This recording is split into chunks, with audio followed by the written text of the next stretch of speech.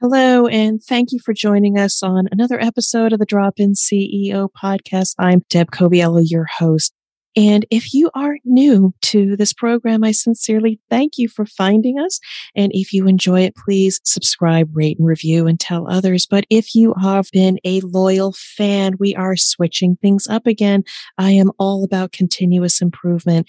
So the format change is minor, but it still is with the intention of creating value. So we are going to start now with some of the people that I have been inspired by. I have been connecting with industry leaders so I can glean their insights about what has worked in their career and what hasn't worked so that we can help other C-suite leaders of today or tomorrow struggle a little bit less. But also, I'll share how we can solve some of those problems with you because I sincerely care about working with you. But also, we will then bring the main attraction, our guest for today. But today, this person I met was amazing. They are not afraid. They are constantly pushing themselves outside their comfort zone, moving in new positions despite colleagues telling them how scary it might be. But this person took the opportunity to constantly reinvent themselves, acquiring new skills along the way and being comfortable with being uncomfortable. But one thing they realize is that they are committed to working and doing the work that they love, not necessarily prescribed by the title or job description or education, because even now this individual is moving into a completely new role for which they will love the work, but may necessarily have all of the credentials that is typically what people think we need. And so I cannot wait to see where this person goes, but I was truly inspired by the can-do attitude. We need this as leaders of today and tomorrow. And if you have people in your care that maybe have a fixed mindset and don't think they can reinvent themselves, think again. Your leadership is needed now. But I care about you so much. And I am so committed to helping the C-suite leaders of tomorrow. I am offering a 50-minute mastermind on July 11th, July 18th, and August 8th at 12 Eastern time. But we are going to maybe offer a few more so we can get everybody in. And during this mastermind, we are going to help people share their value. We're going to give them a framework and give them an opportunity to practice so that they can be seen, heard, and respected. And sincerely, that is what I'm all about. The Drop-In CEO brand is about supporting the C-suite leaders of today and tomorrow to navigate their careers with confidence. And I sincerely love doing that work. But I also am honored to bring on this amazing guest, Anthony Casablanca. So excited to be introduced to him. And he talks about performance, but in a completely different context so that we can avoid crises, but manage people and helping them to optimize their performance for a lasting impact. Let's listen to this amazing conversation. When that emotional world collides with the business world, that's where performance issues begin to arise, right? And so when that funnel hits the ground, performance issues begin to arise. And unfortunately, leaders wait for the performance issue to arise to address that, because that's how we're trained. Frankly, that's how we're rewarded. We're rewarded for dealing with performance issues quickly and building high performance teams. And you're often criticized if you wait too long to deal with the problem. And the reality is, if the leader would engage earlier in the process, those performance issues can be mitigated in a lot of instances, right? Because there's sometimes a cause behind the cause, right? And as leaders, we should not start with the person is the problem. We should start with what is behind the problem that we are, or the behavior that we're witnessing. And let's have that discussion. Welcome to the Drop-In CEO podcast. I'm Deb Coviello, and as the Drop-In CEO, I drop into businesses and assume the CEO role to enhance the human element and increase the results they achieve. This podcast is about bringing you conversations with expert guests who have achieved their greatest results built on a strong foundation of purpose, values, and elevating people. If you're a business leader, entrepreneur, or even just getting started in business, join us as we build the skills you need to achieve your goals. Hello, I am Deb Coviello, founder of the Drop-In CEO, and I am so excited you've joined us for another episode where week after week I speak to amazing leaders and bring their insights and inspiration to you. And if you like this episode, please tell others, rate, review, so we can continue to bring you great programming.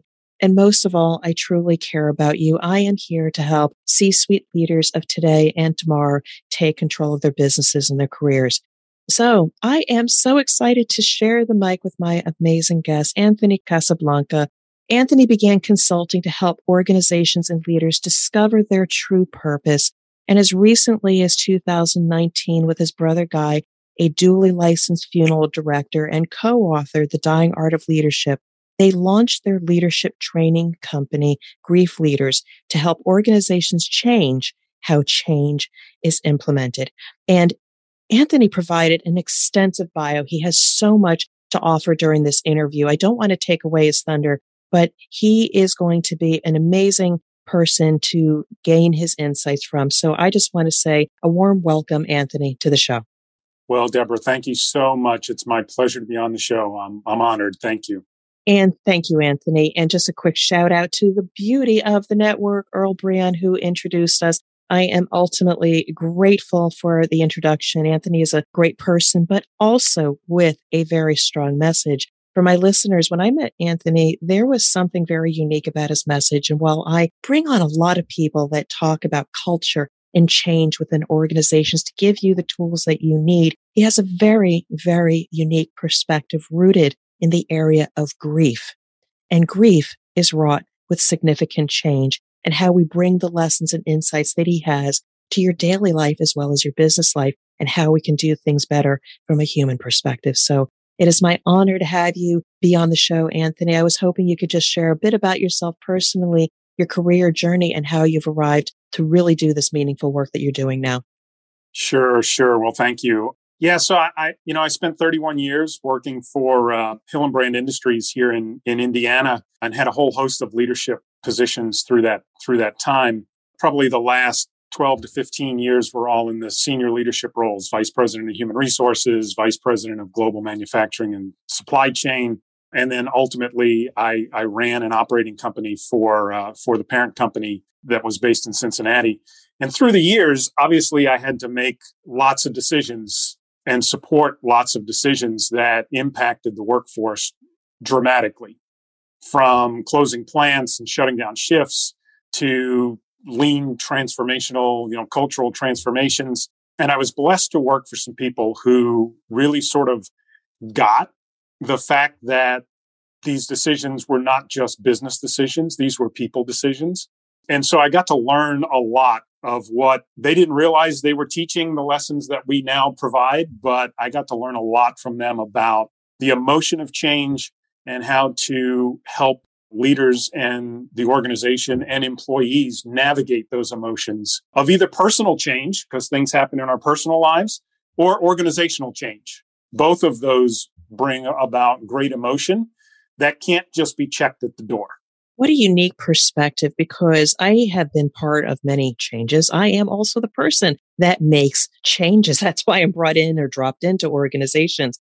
But so often you never see in the written copy or the PowerPoints anything about emotion. We talk about the technical or tactical elements of it, but as if they are simply chunks of things that you have to get through. Phase 1, phase 2, phase 3, so mechanical. And it's almost like they dip their toe into the emotional part and then they run away real quick. But you seem to have a perspective that emotions are actually something that probably needs to be discussed or dealt with a little bit more than just, okay, it's there and move on.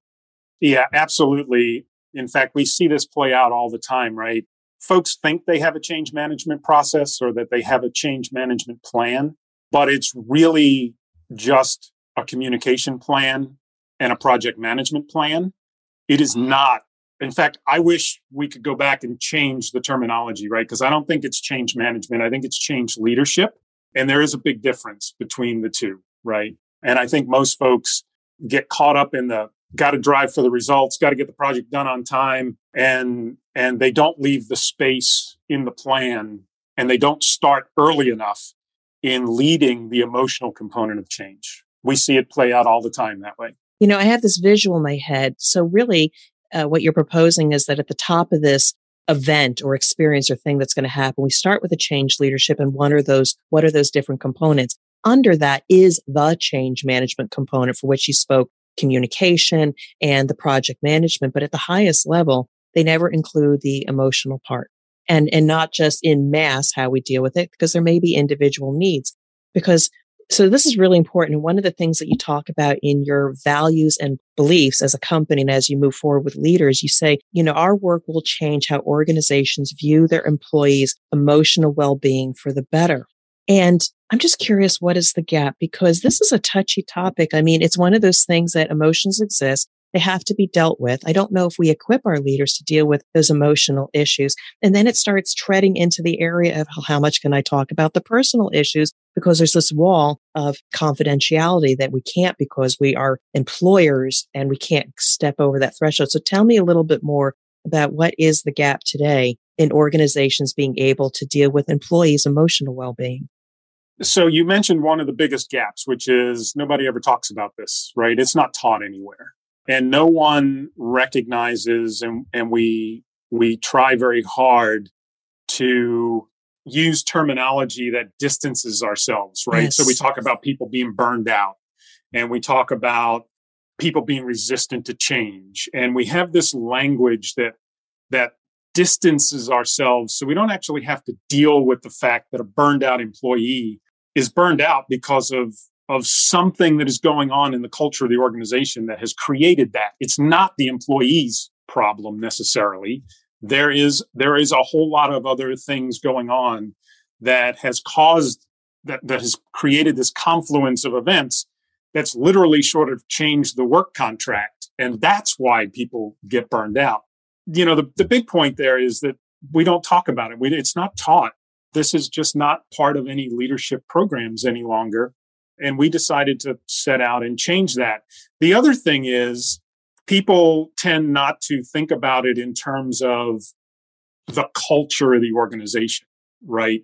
They tend to think about this, if they think about it at all, as an event.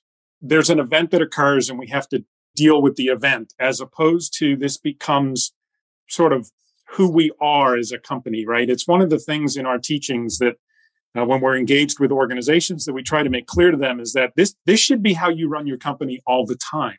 It shouldn't be just, well, I have this change that we're going to implement, so let's do this now. And then we can go back to the old way, right, of leading. That's not how this should work.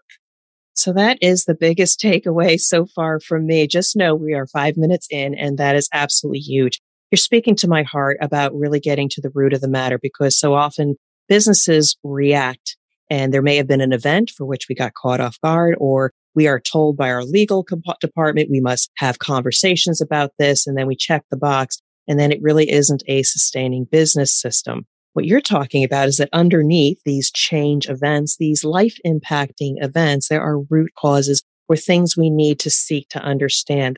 You have the tip of the iceberg, but then there's all the stuff under, and unless we address all the stuff that's under, or make it part of our culture to have open conversation about it, it's always going to fester there. That will be the subculture that may, in times of crisis, detract from your business outcomes. So I want to keep going with this. So one of the things you also talk is there are so many ways or traumatizing events that people could be dealing with in the workplace. It could be in the workplace or at home.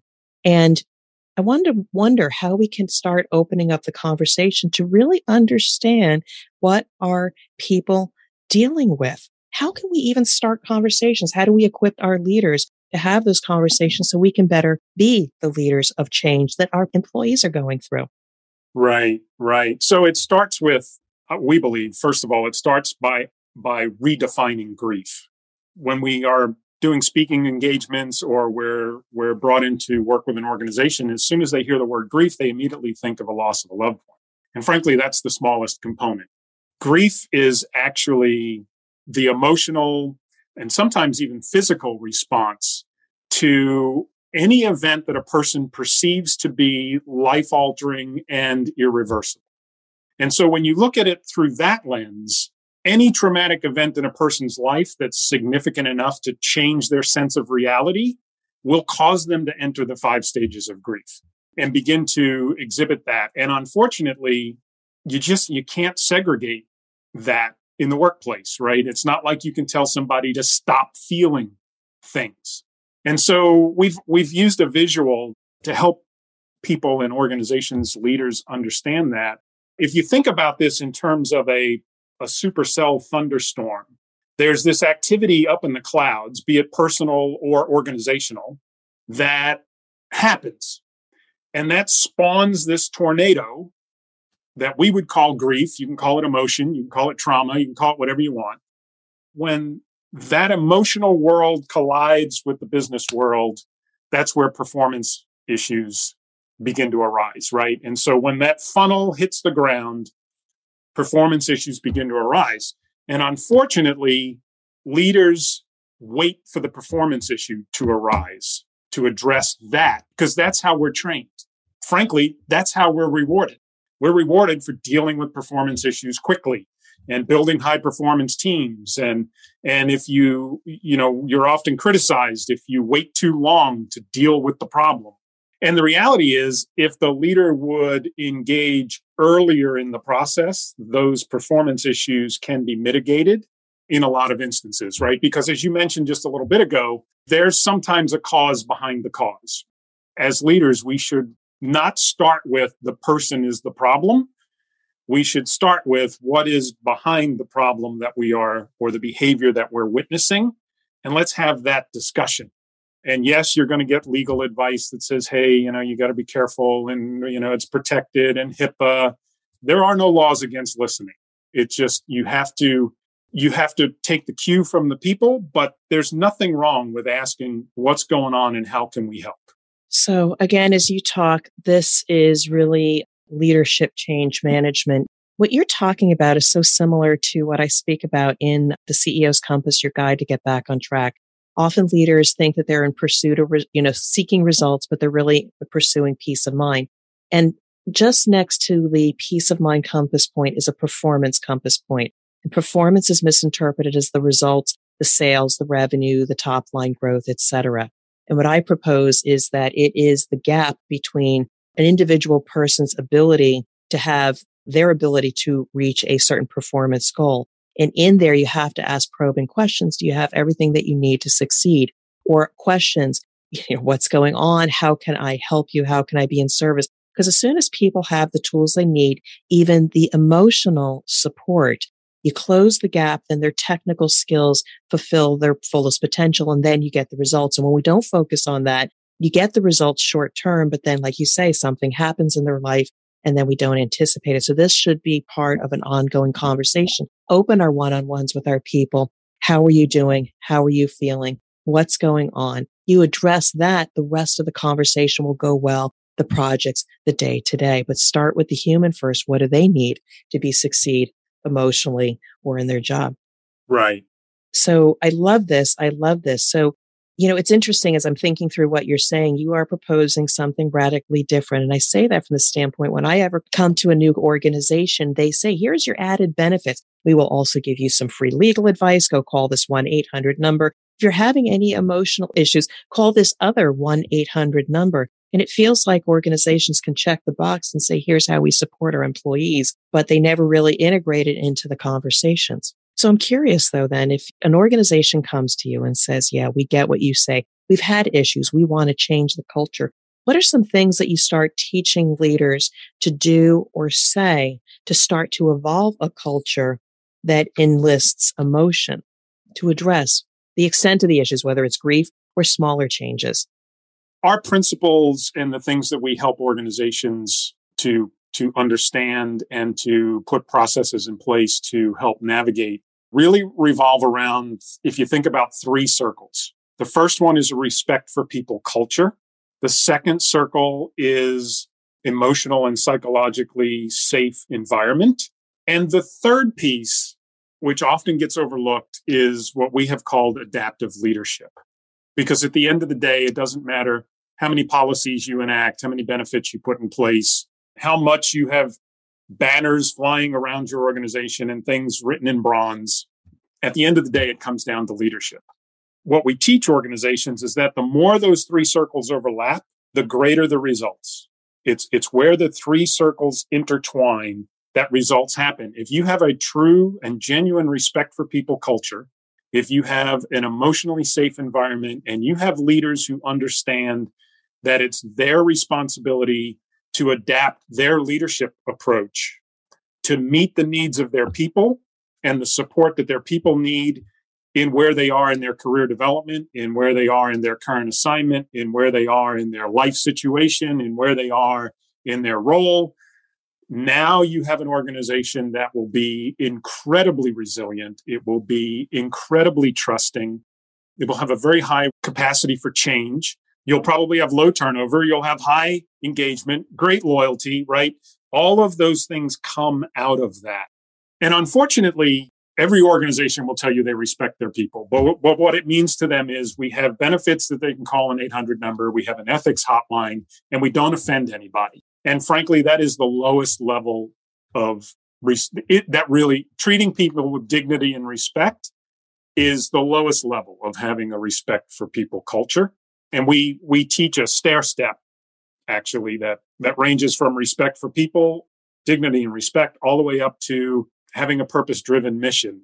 Knowing what we really do, not what we make, is critical, as well as some other components that in the chain, in the stair step, is where leadership courage, leadership vulnerability, leadership compassion, that's where that emotionally safe environment is built.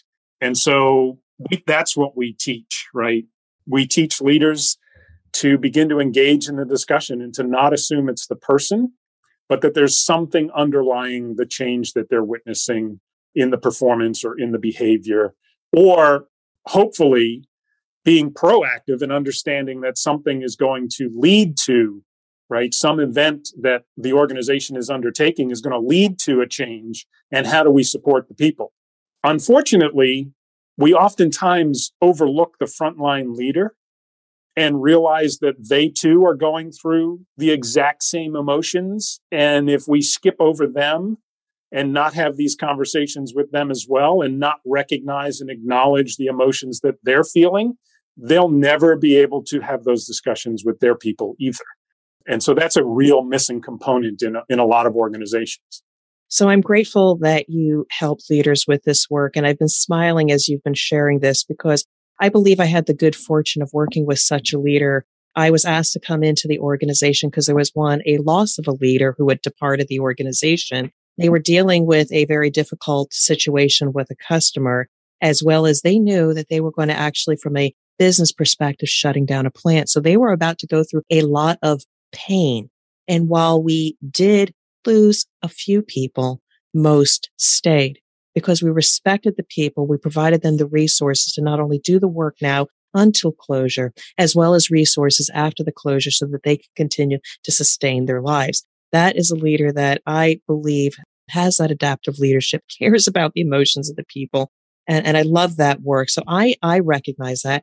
I will also say all those things that you talk about that we should be teaching leaders about that. I've been in corporate 30 years and we never had conversations about how to deal with people's emotions, how to ask those questions, et cetera. So I'm grateful for you to do this work. Now, I do want to get to shortly, you have 6 principles or questions organizations should be asking. But before we go there, the work that you do, I would love for you to maybe share how you, your company, have worked with leaders that recognize the need for this as part of their culture. What was their situation when maybe you started working with an individual or group? And what was that transformation like? So I'll give you 3 quick examples from both from my career and from the work that we're doing. So from my career, I was given the unfortunate task of having to shut down a plant in the Northeast. And this story is actually in our book. And again, working for a leader who really got this, although didn't really organize the principles in this format. He was a very strong HR person, and he told our board of directors that we were going to give this plant a year's notice against their wishes, because they said, you don't understand, there's going to be sabotage, there's going to be vandalism, there's going to be all kinds of things, right? He said, well, we're going to give them a year's notice. It was a union plant, so we had to negotiate with the union. Although we listened to what they wanted, we knew how we were going to treat our people. We let the union take credit for it, but frankly, we far exceeded anything that the union was really asking for. And then the real work began. And he said within 24 hours of us announcing that we had reached an agreement with the union, he wanted all 200 workers to be talked to in person in their native language. There were 5 languages spoken in the plant, to have their benefits explained to them, which we did, spoke with all 200 of them. And then over the course of the next year, I traveled up there every single week. And we literally plotted all 200 people on a matrix to understand how we would need to lead those people to help them get to the most successful outcome. We were looking for the people in the upper right who we thought would have the least problem, but could help us carry messages and help others in the organization. And we really focused on the folks in the bottom. The average age in the plant was 57, and they had like 25 years. For most, this was all they'd ever done. At the end of the day, all 200 people either had new jobs or were able to retire. And the plant met all of its safety, quality, cost, and delivery goals over those 12 months with no vandalism, no sabotage, no anything. In fact, the workforce development group said if every organization would shut companies down like this, we wouldn't need a workforce development group to help handle this for people. Wow. And the dozen or so people who remained on the last day actually swept up and cleaned up their workstation as if they were coming back in on Monday. And it was an amazing, amazing experience. Second episode, leading a lean transformation in one of our plants. We used to do a go see, ask why, show respect tour. We showed up at a place where the organization had been losing a lot of its production cycles, and they were showing us this new visual management system that they had put in place. And as the group sort of moved on, I lagged back, and I said, I'll never forget the gentleman's name. His name was Pete. And I said, Pete, tell me, you're the worker, right? You're the guy doing the job. Is this really as great as everybody's leading me to believe it is? And his response was remarkable. He said, yes, it is, because I used to go home every day thinking that I was the reason that the plant wasn't making its production numbers, because this area happened to be the source of most of the issues. Totally not his fault. It was a process breakdown. But he said, I would go home every day stressed, feeling like I had failed and like the organization, like I was the reason that we weren't making our numbers. And now I don't go home feeling that way anymore. And in that moment, I realized the positive impact of change, as well as the fact that our people were not just replaceable cogs in the big machine. And while we think they just come to work to get a paycheck, it's deeper than that. And so that played into these principles. And then here most recently, we're engaged with an organization in the Baltimore area who is going through a lean cultural transformation, right? A lean transformation. I shouldn't say cultural, lean transformation. And they realized that lean is as much about culture as it is about the tools and the Kaizen events and processes and standard work. And so to their credit, they said, hey, we need to understand our culture here. And is it good? What is it? And will that culture support what we want to do? Or when the lean consultants leave, are we just going to go back to the way we used to do things, like their people are complaining has happened before? And so they've engaged us to do a cultural assessment to try to help answer, the 6 questions. You mentioned the list of questions, right? And so they've engaged us in a cultural assessment to help them identify the answers to those questions and propose potential solutions to get a culture in place that will support the changes that are coming. Because a lean transformation there's a tremendous amount of change that occurs to work, the way work is done. Sometimes there's reductions in force. Sometimes people are in new roles. There's a lot of change that a lean transformation will embed in an organization. And these guys recognize that. So I've had an interesting experience on that topic. So for those of you that listen to the show, you know that I have skills in Six Sigma and lean is a great tool to make things, more efficient, visual management, all of that. But one of the things that was interesting was during my schooling in that, we were taught all the technical tools to apply and get the results. And never once, and I don't know why we miss this, They never talked or started from a place of culture and examining and understanding the culture. It was more about the technical skills and let's get the results.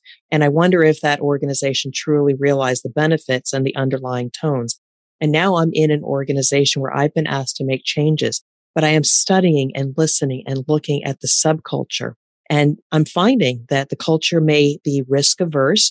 They may be afraid to confront and have critical conversations. And that slows down the process. Now, for me, I know these things. I need to talk to each individual, know where their head is, understand the barriers, and then facilitate the change so that people feel comfortable coming together, providing information and communicating in a safe space for which undertone prevents advancement of those things. People deflect. People don't meet. People miss the meeting. People respond to an email erratically. And it just slows things down or erodes all the good work that you're doing.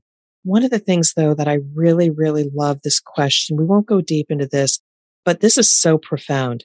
When you talk about the questions, the cultural change, the very first one that you talk about is, do we even care? Do we care about an organization's emotional leadership health?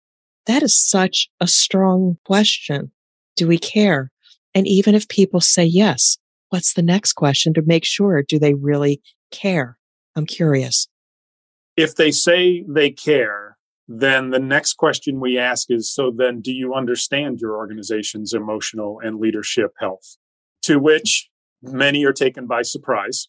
You can tell the organizations that do and don't because the leadership fumbles around with it, or they give you some textbook answer, but it's clear that as you watch the work unfold, right? So I am a big believer that to change the culture, you have to go all the way back and change the work, right? And so if I ask the leadership organization or the leaders of the organization, so tell me what your leadership process looks like, and they can't answer that, they probably don't understand. They probably really couldn't answer the first two questions correctly, right? Because if their leadership process doesn't include engagement in the workforce, going and seeing, right, one-on-ones with their people, and right, if there's no real process in place, if they just sort of manage by walking around and not really engaging with anybody, if there are no avenues for employee roundtables and, town hall meetings or whatever you want to call those kinds of things where they are actually engaged with the workforce, they are getting the filtered responses to what is our culture in this organization, right? They're being told probably what they want to hear.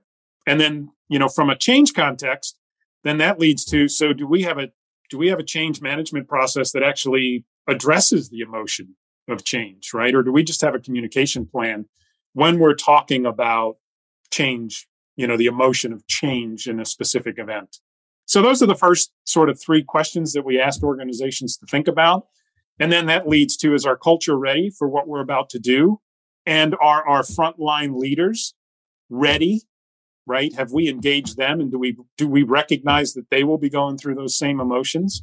And then the final question is our change management process really robust enough, right? Or do we just have a communication plan? So you got me thinking a little bit, and this framework is amazing. And I just love the first question is, do you care? Because if they can't clearly articulate how they care, then everything else is just so superficial. But I think the other thing is, when I look at or think about my aspiring C-suite leaders, we can have a top-down initiative, a cultural change. But if we don't have one, how then do we help them to manage up? So if they are feeling uneasy about the change, we should be equipping them with tools or how to have those hard conversations, be able to go to their boss and say, hey, can I talk to you? Yes, I feel comfortable in what we're doing, but may I share with you how I'm feeling? I just want to talk through how I'm feeling about it because I got people over here that are asking me questions and I don't feel equipped. So I think aspiring C-suite leaders can definitely leverage a lot of what Anthony has talked about, is that if it's not being talked about, be the leader that you would want in your leaders and start asking those questions and drive the conversation. Yes. And if they're not comfortable going to their leader, right, that's a problem in and of itself. They can turn that and go to their team. That's a very powerful thing, because when the leader begins to behave the way he would like his or she would like their team to behave, the team will take notice, right? And so if the leader goes to the team and says, look, you guys have to be struggling with this because I'm struggling with it. And let me tell you what I'm struggling with. And frankly, I don't have the answer, and I'm hoping we can figure this out together. That in and of itself will open up the space to start having the very conversations that you're talking about. And while that leader may not be able to have that discussion with their boss, their team will begin to emulate behavior that their boss will take notice of and go, wow, what's going on with Deborah's team? They seem to be navigating through this really, really well, much different than other parts of the organization. Actually, it works up and down. And so that's what I talk about, is that the people that are aspiring, if they don't see the change that they want to see, be the change. And I think there's a famous quote, and people will stop modeling that behavior from either the bottom up or the top down as well. And you can be the leader just by setting the example. So you and I could talk on and tell stories for our listeners, but we'll bring this to a close shortly. Are there any last thoughts you'd like to leave with our listeners as we bring this to a close? Keep in mind that at the end of the day, people often ask me, so what works, right? What are you seeing out there that works? And I can tell you what doesn't work is trying to policy, procedure, and mandate your way to a respect for people and an emotionally safe culture. Because at the end of the day, it comes down to leadership. And this is about, especially in dealing with change is about emotion and it's about people. It's not about the things. McKinsey did a study that said that 70% of the cause of change failures is human and cultural. It is not whether you had the right strategic solution or whether you had the right technical solution or whether you managed the project well. They fail to deliver on the results because of the human and cultural issues that arise when change is introduced. Leaders need to never forget that statistic. And folks who are heading up organizational change management departments need to remember that, right? It's not about the project plan. It's about the people. At the end of the day, it's about the people and leadership. And on that note, there is nothing more for me to add. That is an amazing closing thought. So, Anthony, I am so grateful to have been introduced to you and be able to bring this conversation to our listeners, hoping that they can think about, first think before do, think about some of the principles you talk about, dealing with grief, dealing with change, all the principles. It starts with humans and understanding their emotional and physical response to these changes. And you can be the leader of tomorrow. So I wish you, Anthony, continued success. Thank you for being an amazing guest. Well, thanks, Deborah. Appreciate being on the show. Thank you. Thank you for listening to the Drop-In CEO podcast. My new book, The CEO's Compass, will change the way you think about leadership, navigate rapid transformation, and elevate the leaders of tomorrow. If you're feeling off track, the CEO's Compass assessment will guide you to peace of mind in days, not months. You can learn more about the CEO's Compass by visiting my website at dropinceo.com. Now go out and lead, inspire, and achieve your goals.